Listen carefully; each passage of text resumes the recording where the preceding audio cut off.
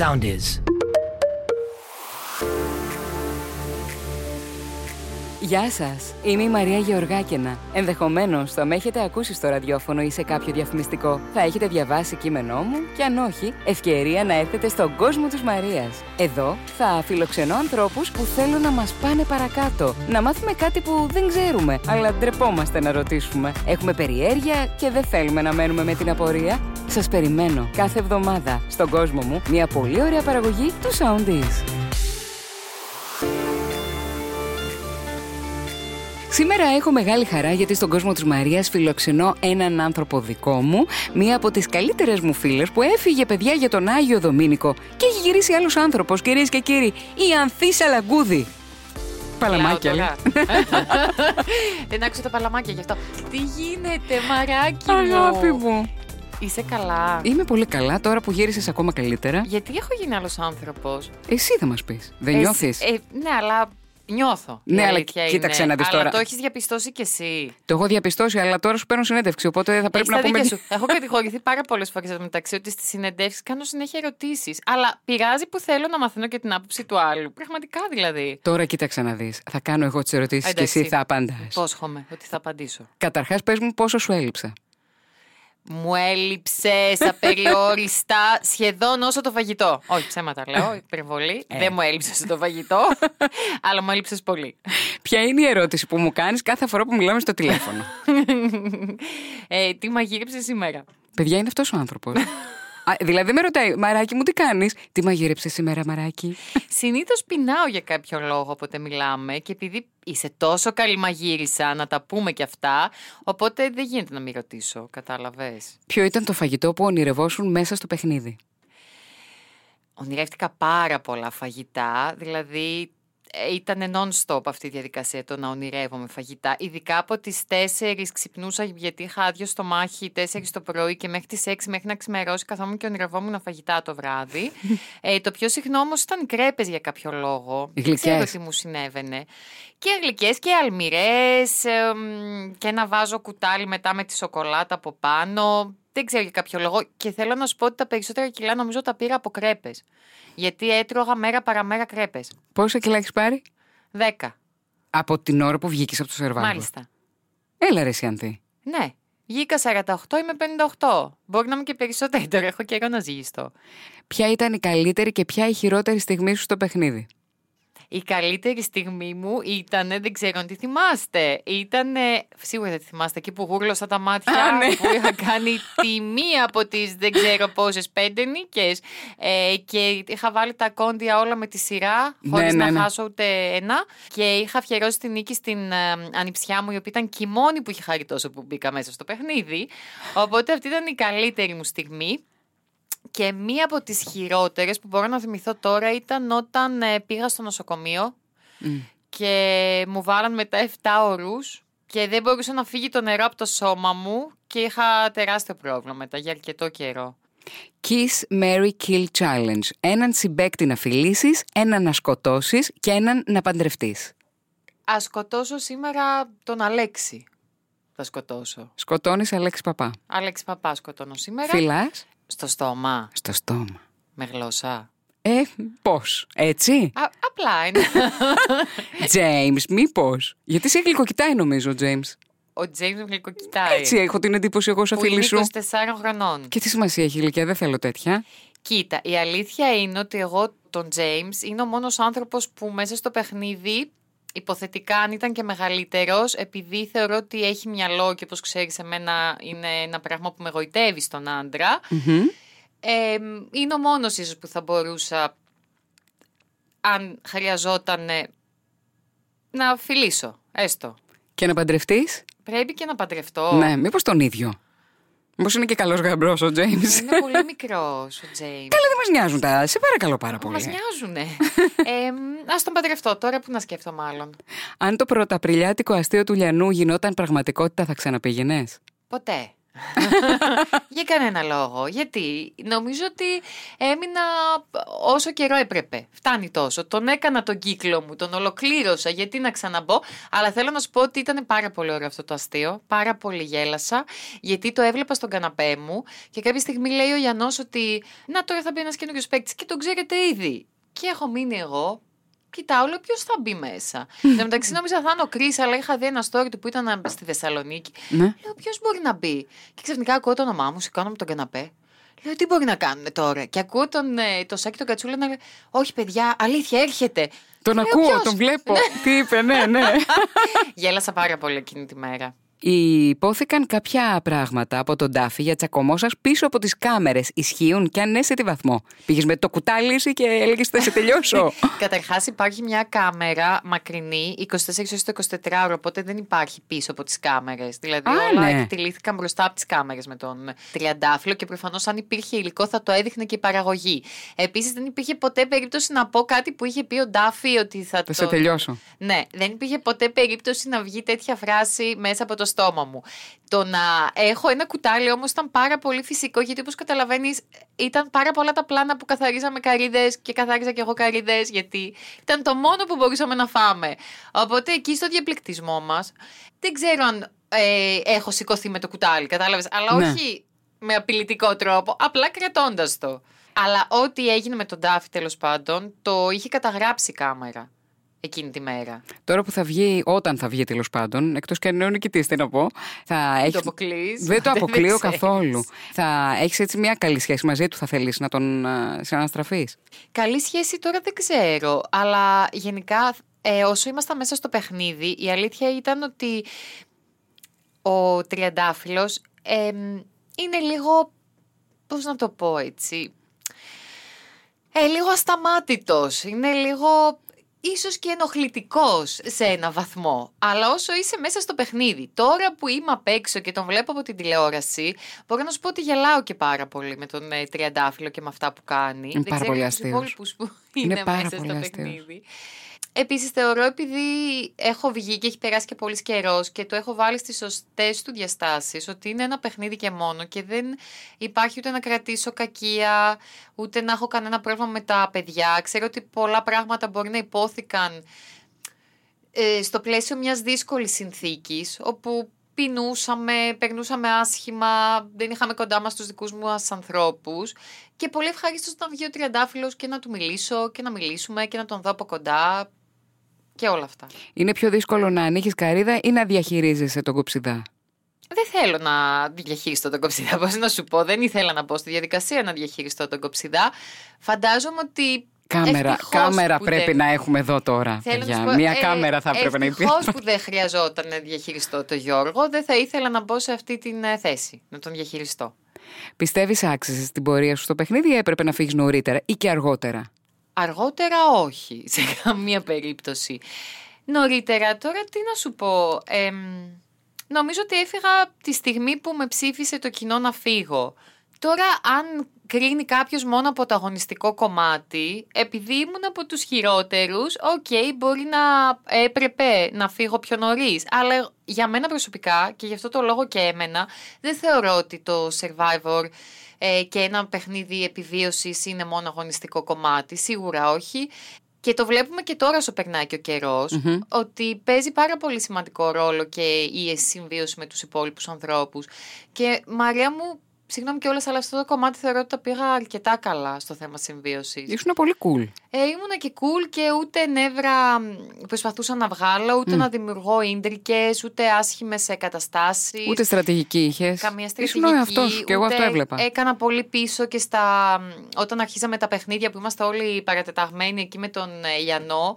Πάρα πολλές φορές με έκανα να νιώθω άσχημα πριν από το παιχνίδι, λέγοντάς μου υποτιμητικά λόγια και άλλα. Εγώ δεν μιλούσα όμως ποτέ για να έχουμε όλοι καλή ψυχολογία στον αγώνα. Εγώ δεν είχα φυσικά, αλλά να έχουν οι υπόλοιποι. Οπότε θεωρώ ότι σε αυτό το κομμάτι τα πήγα μια χαρά.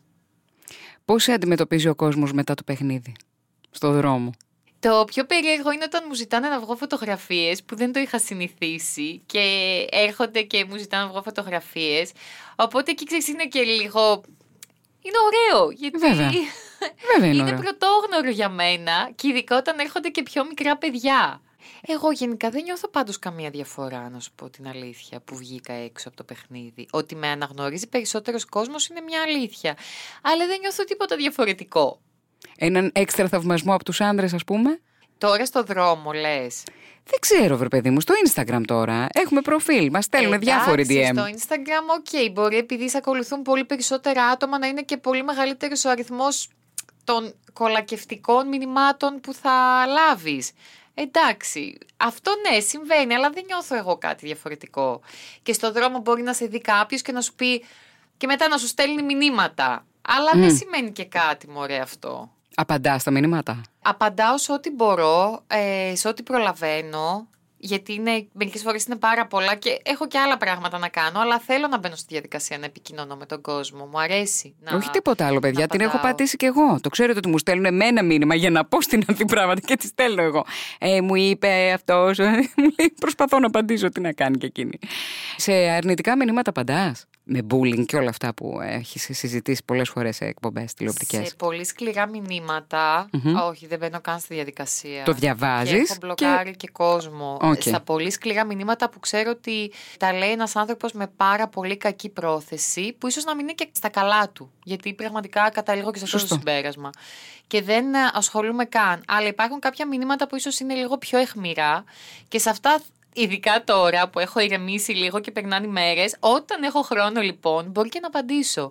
Και το πιο περίεργο σε αυτές τις περιπτώσεις είναι ότι όλοι, δηλαδή όλοι, Μαρία, σε όσους απαντάω, ή θα μου ζητήσουν συγγνώμη, ή θα το πάρουν πίσω, ή θα πούνε αχ, δεν περίμενα να μου απαντήσεις. Αυτό, μάλλον δεν περίμενα να απαντήσεις. Ναι, εντελώς στάση. Και είναι πάρα πολύ περίεργο όλο αυτό εδώ. Είδες με την ευγένεια πώς το γυρίζεις, Ναι, η αλήθεια είναι ότι μπορώ να απαντήσω κι εγώ αιχμηρά ή ηρωνικά με τον τρόπο μου, αλλά σίγουρα ευγενικά. Δηλαδή δεν βγαίνω εκτός ορίων. Γιατί δεν μου αρέσει αυτό και δεν μου αρέσει αυτό που δεν θέλω να μου κάνουν, δεν θέλω να το κάνω εγώ. Έλαβες πολλά μήνυματα στο Instagram για bullying, γιατί είχες αναφερθεί σε αυτό. Είχα λάβει όταν είχα έρθει και στις φωτογραφίες μου, στις τελευταίες, είχα πάρα πολλά μηνύματα. Και όταν λέμε bullying, γιατί ο κόσμος μπορεί να μπερδεύεται. Δεν εννοώ κάποιον που να εκφράσει την αντιπάθειά του προς το πρόσωπό μου ή ότι δεν του άρεσα ως παίκτρια μέσα στο Survivor. Μιλάμε για bullying, cyberbullying, διαδικτυακό bullying, όταν αυτό ξεπερνάει κάποια όρια και μιλάς για θάνατο. Γράφεις απειλητικά μηνύματα, γράφεις πολύ αισχρά υβριστικά μηνύματα. Αυτό είναι για μένα διαδικτυακό bullying. Το οποίο ευτυχώς επειδή φίλοι μου, καλή ώρα εσύ και οι δικοί μου άνθρωποι είχαν φροντίσει όταν είχα έρθει να κάνουν πάρα πολλές αναφορές, πολλά από αυτά σβήστηκαν και με είχαν προστατεύσει. Επειδή μετά όμως αναγκάστηκα να τα ξαναδώ, γιατί είχαν ξεκινήσει δική μου τη διαδικασία και είχαν πάει στη δίωξη ηλεκτρονικού εγκλήματος και ήθελα να δω περί τίνος πρόκειται, γιατί έπρεπε να κάνω εγώ προσωπικά την αναφορά για να συνεχιστεί η διαδικασία. Α, μάλιστα. Οπότε μπήκα στη διαδικασία και τα είδα. Σκληρό. Ήταν πολύ σοκαριστικό. Ήταν σοκαριστικό και εγώ τα είχα δει όσο ήσουν μέσα. Ήταν σοκαριστικό. Βέβαια τα είδα. Ήταν σοκαριστικό. Και είχα βγει τότε, με είχαν πάρει από ένα κανάλι, δεν θυμάμαι, από το Open νομίζω ήταν, το ρεπορτάζ. Και το είχα πει ότι βρε παιδιά, εντάξει, παιχνίδι είναι, έλος, δεν τη στείλαμε για Ολυμπιακούς αγώνες. Σοκαριστικό, ρε Ανθή. Ήταν σοκαριστικό. Δεν ξεκίνησα βέβαια τη διαδικασία μετά για τη δίωξη ηλεκτρονικού εγκλήματος, γιατί θεώρησα ότι το να τιμωρηθούν 1-2 άτομα, 3, δεν ξέρω, και να μην γίνει και γνωστό. Γιατί πώς θα γινόταν γνωστό, δεν ξέρω αν θα βοηθήσει πραγματικά στο να σταματήσει αυτό ως κοινωνικό φαινόμενο. Γιατί αυτό με προβληματίζει. Γιατί δεν είναι ότι εγώ σήμερα είμαι και μετά θα σταματήσει, γιατί κάποιος δεν του άρεσα ως παίκτρια και τώρα βγήκα από το Survivor και τέλειωσε.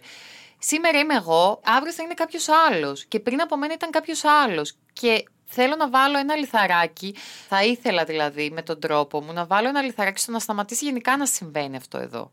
Όχι μόνο σε μένα προσωπικά, κατάλαβες. Θα έβαζες ένα stop σε αυτούς όμως. Σε αυτούς, αλλά μετά είναι ένα το πρόβλημα. Ή είναι ότι πίσω από ένα πληκτρολόγιο λέει ο καθένας ό,τι θέλει. Ναι, ακριβώς. Ωραία, ας το ελαφρύνουμε τελειώνοντας για να ρωτήσω πού κάνατε την ανάγκη σας εκεί πέρα. Που παιδιά, θέλω να σας πω, εγώ ως φίλη της, είναι και παρθένο στο ζώδιο η Ανθή. Πιο καθαρή, πιο αυτό. Με τα μυαλάκια της, με τα αυτά της, με τα αυτά. Δεν καταλαβαίνω δηλαδή πραγματικά το ότι σε κάνω εικόνα ότι μπορεί να πήγαινες πίσω από έναν θάμνο έτσι cool και πάρα πολύ άνετη. Κοίτα, στην αρχή δεν ήμουν καθόλου cool, καθόλου άνετη. Αλλά από ένα σημείο και μετά, εντάξει, γίνεσαι ένα με το περιβάλλον και λύθηκα εντελώς. Πήγαινα όπου έβρισκα, Μαρία μου, αυτή είναι η αλήθεια. Στη φύση, στην παραλία λέγεται αυτό, πίσω από έναν θάμνο, εκεί στα χώματα, στις λάσπες, όπου έβρισκε ο καθένας μας. Αναγκαστικά. Να κάνεις. Ναι. Δεν είχαμε τουαλέτες. Να πούμε εδώ ότι το καλοκαίρι εγώ πήγα για κάμπινγκ με τα παιδιά μου και της λέω Ανθή, θα πάω για κάμπινγκ. Έχει πάρα πολύ ωραίο κάμπινγκ, μου λέει, εδώ στη Χαλκιδική. Θα είμαι εγώ πάρα πολύ ωραίο στο εξοχικό μου που μπορείς να έρθεις, μου λέει, σε καλό, και εσύ να είσαι στο κάμπινγκ. Ούτε καν. Δηλαδή, παιδιά. Ούτε και μετά πήγε στο Survivor, δηλαδή το τερμάτισες. Όμως, ισχύει αυτό. Και τώρα, άμα μου πεις το καλοκαίρι να πάω για κάμπινγκ, ναι, πάλι δεν θα πάω. Πάλι θα μου πεις όχι. Και χειρότερα. Θέλω περισσότερες ανέσεις από ό,τι ήθελα μέχρι τώρα. Δεν αλλάζει. Αλλά γι' αυτό ακριβώς για μένα ήταν το Survivor μια μοναδική εμπειρία. Ναι, γιατί ισχύει. δεν είχα ποτέ όμως τη δυνατότητα να το ξαναζήσω και να αναμετρηθώ με τον ίδιο μου τον εαυτό. Γιατί αυτό ήταν επί της ουσίας. Ναι, αυτό είναι το μόνο σίγουρο και σου βγάζω το καπέλο γι' αυτό. Ήταν κάτι που δεν είχα συνηθίσει και δεν θα το έκανα ποτέ, Μαρία. Μα παιδί μου, σε έβλεπα και λέω, κοίτα εδώ με τις λάσπες η Ανθή. Η Ανθή δική μου, η Ανθή είναι τώρα με τις λάσπες. Παιδιά, δεν το πιστεύω. Μόνο λάσπες. Και όλα αυτά, τέλος πάντων. Το σεξ το γινόταν εκεί μέσα, σεξ. Παιδιά, δεν γνωρίζω. Μακάρι κάτι δεν είχε κάποια παιδιά στην να αντίληψή σου. εκτονώθηκαν, να ήρθαν πιο κοντά, να πέρασαν ωραία. Γιατί εγώ το τελευταίο που σκεφτόμουν ήταν αυτό το πράγμα. Ένα φλερτ κάτι. Καμία ερωτική διάθεση. Είμαστε όλοι τόσο βρώμικοι, τόσο χάλια, τι να σου πω. Και η ψυχολογία πεσμένη. Και όταν σκέφτεσαι πώς και πότε θα φας, πώς θα επιβιώσεις, νομίζω ότι το τελευταίο πράγμα που σου έχετε στο μυαλό είναι το άλλο. Αυτό. Ναι. Θέλω να πω σε αυτό το σημείο, ναι, γιατί ήμουν καλεσμένη στην εκπομπή του Γρηγόρη του Αρναούτογλου, ο οποίος είχε παρουσιάσει τα 2 πρώτα Survivors, δεν θυμάμαι. Ναι, σωστά. Ναι, και μου είπε ότι τότε δίνανε από την παραγωγή απλόχερα προφυλακτικά. Και ότι όχι μόνο γινόταν μεταξύ των παικτών, δεν ξέρω τώρα ποιοι, πώς, τι, δεν ρώτησα ονόματα, αλλά και μεταξύ παικτών και παραγωγής. Και μου λέει, για πες εσύ εκεί κάνεις. κάτι. Λέω, δεν έχω ιδέα, Γρηγόρη μου, έγινε εντελώς κάτω από τη μύτη μου, ό,τι και να έγινε. Καλή, γιατί δεν το κάνουνε. Αυτό. Να το κάνουνε και τώρα αυτό. Να το κάνουνε, Μαρία μου, με την ευχή μου και τη δική σου. Ναι, παιδιά, θα υπήρχε και ίντριγκα ακόμα περισσότερη. Εκτός και αν δεν το κάνουνε επίτηδες, γιατί τώρα μήπως έχει περισσότερη ίντριγκα. Εντάξει. Δεν συμφωνεί. Συμφωνώ. Κάπως να εκτονώνονται οι άνθρωποι. Αλλά ποιους έχεις υπόψη σου, ας πούμε, γιατί εγώ δεν είδα και κανένα να έχει. Δεν είναι ο Κόρο ωραίος? Πολύ ωραίος είναι, αλλά. Εγώ, παιδιά, Κόρο, συγγνώμη, αλλά. Βέβαια τώρα τελευταία με έχει εκνευρίσει. Ποιο κορίτσι τον είδες όμως να είναι πιο κοντά? Δεν μπήκα εγώ. Κανένα κορίτσι. Κόρο, καλησπέρα. Όταν βγει, Μάρια μου, με το καλό. Βέβαια, η κοπέλα του θέλω να σου πω ότι είναι. Είναι κουκλάρα, ναι. Την είδα στο τέτοιο. Πλάκα κάνει. Κομμάτια, σωματάρα, που την είχαμε δει στο έπαθλο επικοινωνίας, δηλαδή σε φωτογραφία. Δεν τον έχω πολύ συμπαθήσει τώρα τελευταία. Δεν μου αρέσει ο τρόπος, δεν μου αρέσει η συμπεριφορά. Δεν μου αρέσει αυτά που κάνει. Και εδώ είναι η ωραία ερώτηση. Τι βρίσκεις ελκυστικό σε έναν άντρα και τι αποθετικό, τι σε ξενερώνει? Εντάξει, νομίζω το απάντησα λίγο πριν. Βρίσκω με το μυαλό, ελκυστικό το μυαλό. Περίμενε. Να είναι έξυπνος. Σκέτο έξυπνος, δηλαδή να είναι όπως να είναι. Τι εννοείς όπως να είναι? Περίμενε, γιατί προλίγου μου είπες ότι είναι μικρός ο τάδε. Για ποιον? Ο James. Μου έβαλες κι άλλο ένα εμποδιάκι. Γιατί με έφερε σε δύσκολη θέση τώρα να πω για τον James. Άρα, άμα ήταν μικρός και πανέξυπνος κάποιος, όχι ο James. Πόσο μικρός? Δηλαδή, εξαρτάται. Η Φέη Ξυλά έχει ένα αγόρι 16 χρόνια μικρότερό της. Στη σειρά. Και στην πραγματικότητα. Σε πληροφορώ. Δεν είναι ο ίδιος, αλλά ναι. Κοίτα, άπαξ και ερωτευτής και πέσει στα δίχτυα του έρωτα. Ναι. Τι να λέμε τώρα, ότι και να λέμε ηλικίες, δεν ξέρω κι εγώ τι, 10 χρόνια, 16 χρόνια δεν έχουν σημασία. Αλλά τώρα ιδανικά, έτσι όπως το σκέφτομαι, τα 16 χρόνια μου φαίνονται μια μεγάλη διαφορά. Αλλά δεν έχω πρόβλημα να είναι μικρότερος.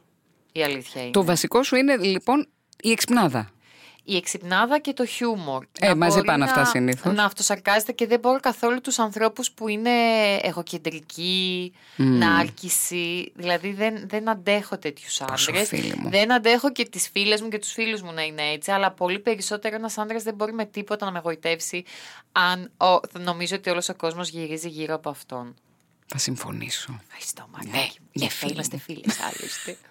Τώρα που γύρισες από τον Άγιο Δομήνικο και το Survivor, αν σου έδιναν εκπομπή, τι εκπομπή θα ήθελες να ήταν? Τώρα ιδανικά θα ήθελα μια εκπομπή που να έχει πλούσια θεματολογία, δηλαδή σαν το DOT τη σκέφτομαι, με πάρα πολλές ρουμπρίκες, που να έχει τα πάντα μέσα, να έχει διατροφή, πολιτισμό, ανθρώπους, ξέρεις, τις τέχνες, τις showbiz, συνεντεύξεις δηλαδή εννοώ, να έχει ευζήν, well-being, τι άλλο, να έχει φαγητό, να έχει μουσική, ό,τι μπορείς να φανταστείς. Να καλύπτει δηλαδή ένα μεγάλο φάσμα. Ωραία εκπομπή. Μόδα.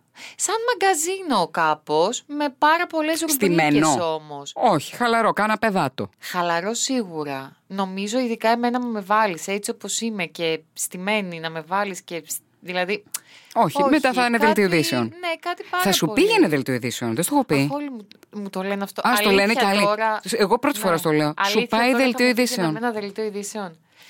Θα έπρεπε να κόψεις τα μαλλιά σου λίγο. Survivor, δελτίο ειδήσεων. Ναι. Θα έπρεπε να κόψεις τα μαλλιά σου λίγο. Εσένα δηλαδή δεν σου φαίνεται περίεργο ότι ήμουν στο Survivor και μετά θα μπορώ να κάνω δελτίο ειδήσεων? Δεν σου φαίνεται κάπως εντάξει, κλωτσάει. Αλλά εντάξει. Αλλά θα σου τέριαζε, σου λέω, στην ιδιοσυγκρασία σου. Και στο ταπεραμέντο σου. Μια άλλη εκπομπή με ρουμπρίκες δεν μου τέριαζε? Εννοείται θα σου τέριαζε, καλέ. Θα μου τέριαζε. Εννοείται. Απλά λέω τώρα επειδή μου ήρθε, δεν στο έχω πει ποτέ. Έχουμε συζητήσει για όλα τα άλλα. Στα κανάλια, ακούστε. Μου ταιριάζουν πάρα πολλά πράγματα. Οπότε.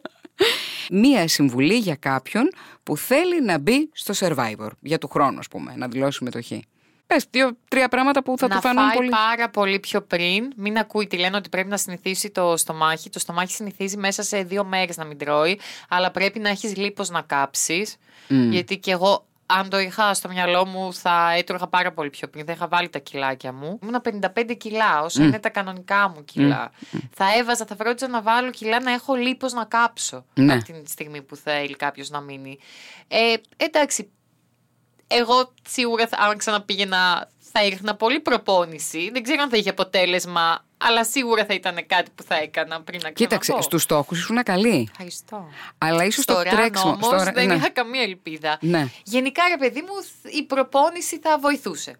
Παιδιά, θέλω να σας πω εδώ, γιατί το είχα πει σε ένα κανάλι, αλλά το κόψανε, ας το πω όμως εδώ, ότι η Ανθή με παίρνει για να πηγαίνουμε για περπάτημα. Πηγαίνω εγώ σαν τη χελώνα, εντάξει βέβαια τώρα είμαι κι εγώ 1,60, η άλλη 1,80, πού να φτάσει. Ένα της διασκελισμός της Ανθής είναι δύο δικά μου βηματάκια. Λοιπόν, και πήγαμε, με πήρε από το κάτω Χαλάνδρη εκεί ψυχικό, μέχρι το κέντρο και πάλι πίσω πόσα χιλιόμετρα κάναμε και σε έλεγα σε παρακαλώ, στην πατήσουμε λίγο. Έλα Μαρία, δεν θα κάνουμε δουλίτσα τώρα.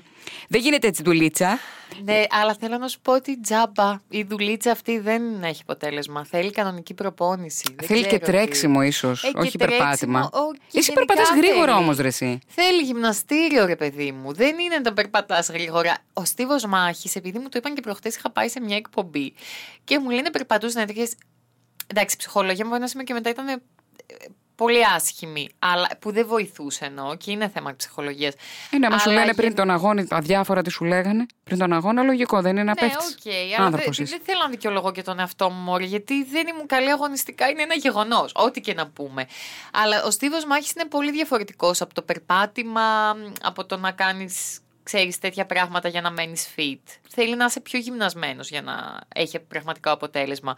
Και η τελευταία συμβουλή που θα έδινα σε κάποιον, λοιπόν, είναι να μην τα παίρνει όλα πάρα πολύ σοβαρά και τις μετρητής, αν μπορεί. Γιατί κατά ψέματα είναι δύσκολες οι συνθήκες εκεί και καμιά φορά είναι πολύ εύκολο να σε φύγεις. Να μην τα μεγαλοποιείς και να σκέφτεσαι ότι με αυτούς τους ανθρώπους ζει σε μια ιδιαίτερη συνθήκη εκείνη τη στιγμή και μετά θα βγεις από το παιχνίδι, θα πας στο σπιτάκι σου, θα πας με τους δικούς σου ανθρώπους, με τους φίλους σου και θα τα δεις στις πραγματικές του διαστάσεις. Οπότε αυτές είναι οι συμβουλές που θα έδινα σε κάποιον που θα έμπαινε τώρα στο παιχνίδι. Πάρα πολύ ωραία. Με αυτές τις συμβουλές κλείνουμε και ευχαριστούμε πάρα πολύ τη φιλούλα μου, την αγαπημένη, την Ανθή Σαλαγκούδη που ήρθε στον κόσμο της Μαρίας. Ευχαριστώ, πολύ ωραία πέρασα. Πόση ώρα Έχει περάσει κάνα μισάωρο. Είναι 29 λεπτά, ναι. Ούτε που το κατάλαβα. Γιατί εμείς. Τι ωραία που περνάει η ώρα μαζί σου, Μαρία μου. Γιατί όταν μιλάμε στο τηλέφωνο, παιδιά, θέλω να σας πω ότι λιγότερο από ώρα κάτι δεν μας βγαίνει. Ευχαριστούμε πάρα πολύ. Εγώ σας ευχαριστώ. Φιλιά πολλά. Φιλάκια.